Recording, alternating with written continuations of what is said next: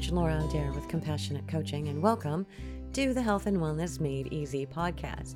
This is where you're going to find some great tips and resources for getting out of overwhelm and stress and into health and wellness the easy way.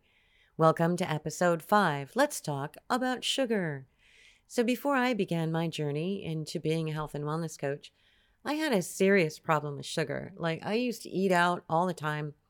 I would have sugar at or for most of my meals to the tune of about 200 grams of sugar in a day.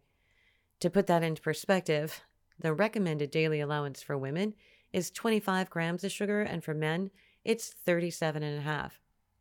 To give you a real-life example of what that looks like, a regular sugar cube is about 4 grams of sugar. You know, those little squares. Would you like 1 lump or 2 in your tea?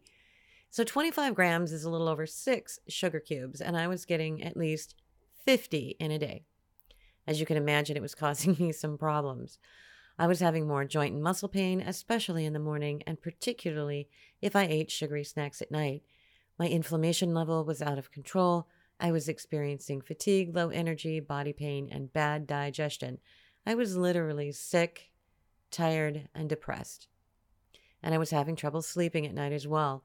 And this is commonly called the blood sugar roller coaster. It's not a fun ride. I don't know if you can relate or not, but wow, up and down, up and down. And I didn't have the energy at the end of the day for anything other than eating more sugar and sleeping really badly. Something seriously had to change.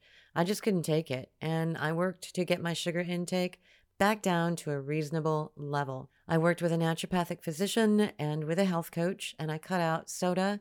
I quit buying the sugar-packed coffee drinks, and I kept the sugary snacks at night, in particular, down to a bare minimum. I did really great for a few years, and then we had this event where everyone had to stay home for months and months and months, and some things were in short supply, and I ate at home all the time, every day. So I brought home from our local warehouse store some Cliff Bars, the great big value pack size. So there's a picture on the package of a mountain climber, and on another one it's got this lady doing the pole vault, and I just assumed it was this kind of healthy in-between meal snack, right? I mean, come on, it's got to be good. It's got cool vitamins on the back, and on bold letters on the label it says 9 grams of protein. So here comes the double head smack. I'm eating these daily for breakfast, okay? Brought some to work with me and using it as a pick-me-up, kind of as a snack. And a few months go by, and why am I gaining weight? What the heck? I'm following these great lifestyle recommendations. I'm eating well. I'm getting some movement and staying hydrated, and I'm gaining weight. Oh, man. What changed? What am I doing differently? And it hits me.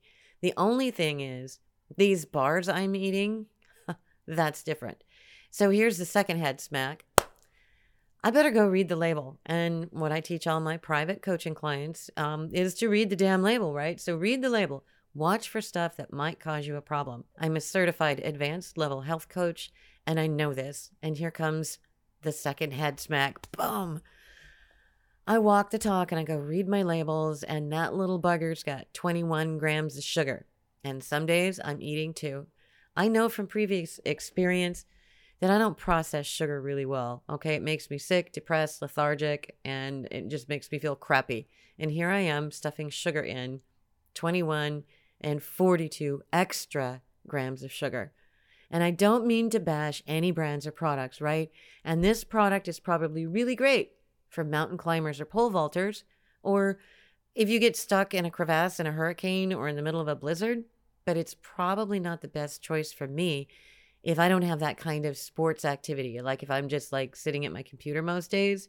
So it's a totally different activity level. So let me get into some more detail about what happens when we get too much sugar.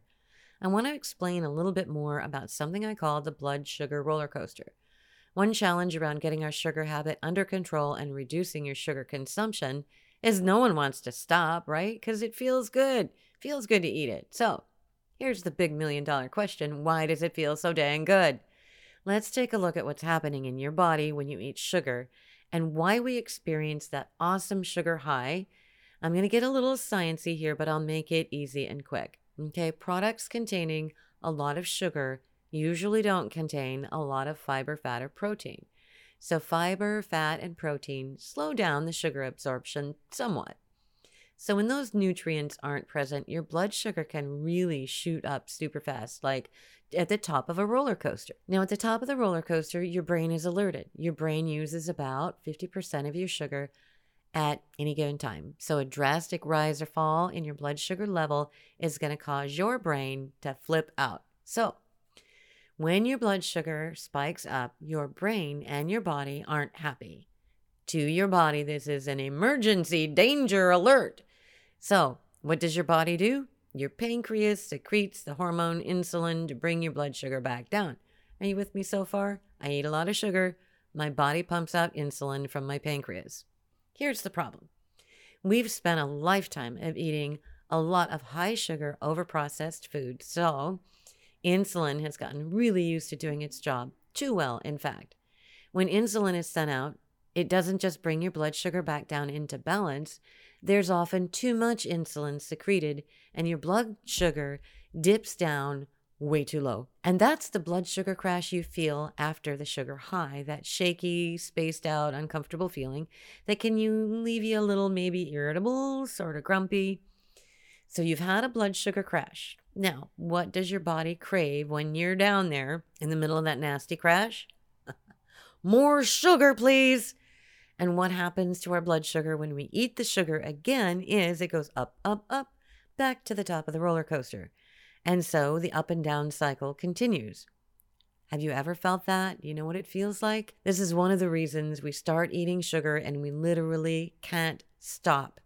And we crave it constantly. So your body is actually trying to find the blood sugar balance. So the sugar craving is your body's way of saying it needs something specific to restore balance. So the easiest, most convenient food to restore blood sugar balance when your sugar is in the toilet is more sugar. However, if we keep eating sugar, we will stay on that crazy craving roller coaster. And that roller coaster affects your mood, causes weight gain, and can lead to serious diseases like adult onset diabetes. And there's more to the story. Okay, so after the hormone insulin is sent out to take excess sugar out of your bloodstream, it has 3 places that it can take that sugar. It can send it to your brain, to your blood cells, and to your muscles. Now, imagine this.